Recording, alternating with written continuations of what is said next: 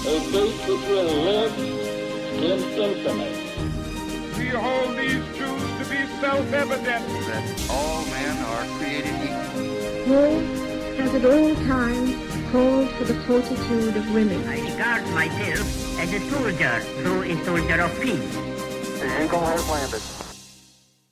Welcome to the Today in History podcast, where you learn about an event that occurred today, June 5th, from history. Today's episode is titled, First Scientific Report on AIDS is Published.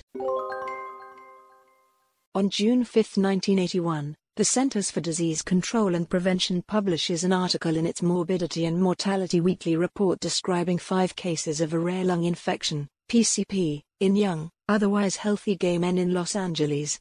It was unknown at the time, but the article is describing the effects of AIDS.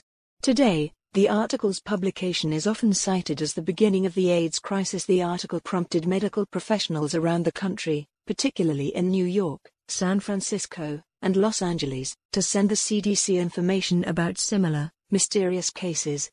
Because it is first detected circulating among gay men, acquired immunodeficiency syndrome, as it will be dubbed the following year, was colloquially referred to as gay cancer and formally dubbed gay-related immune deficiency before the term AIDS was coined in 1982.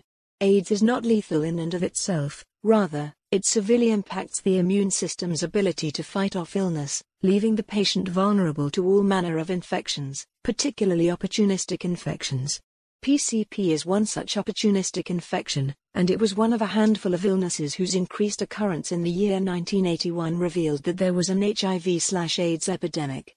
Within a few years, the AIDS epidemic became the major public health crisis of the late 20th century, although many continued to believe it only affected gay men. Due largely to the misconception that it was a gay disease, it would be 2 years before the New York Times published its first front-page article about AIDS, and 4 years before then-President Ronald Reagan first mentioned it publicly. 2 of the men mentioned in the study were dead by the time it was published, and the 3 others died a short time later.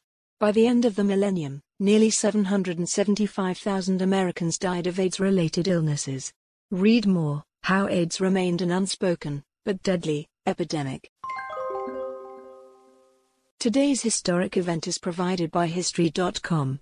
You can find a link to the article in the show notes. Help support the podcast by rating us on your favorite podcatcher, or support it on Patreon by visiting patreon.com/autopod. Thanks, and tune in tomorrow for an all-new episode of Today in History.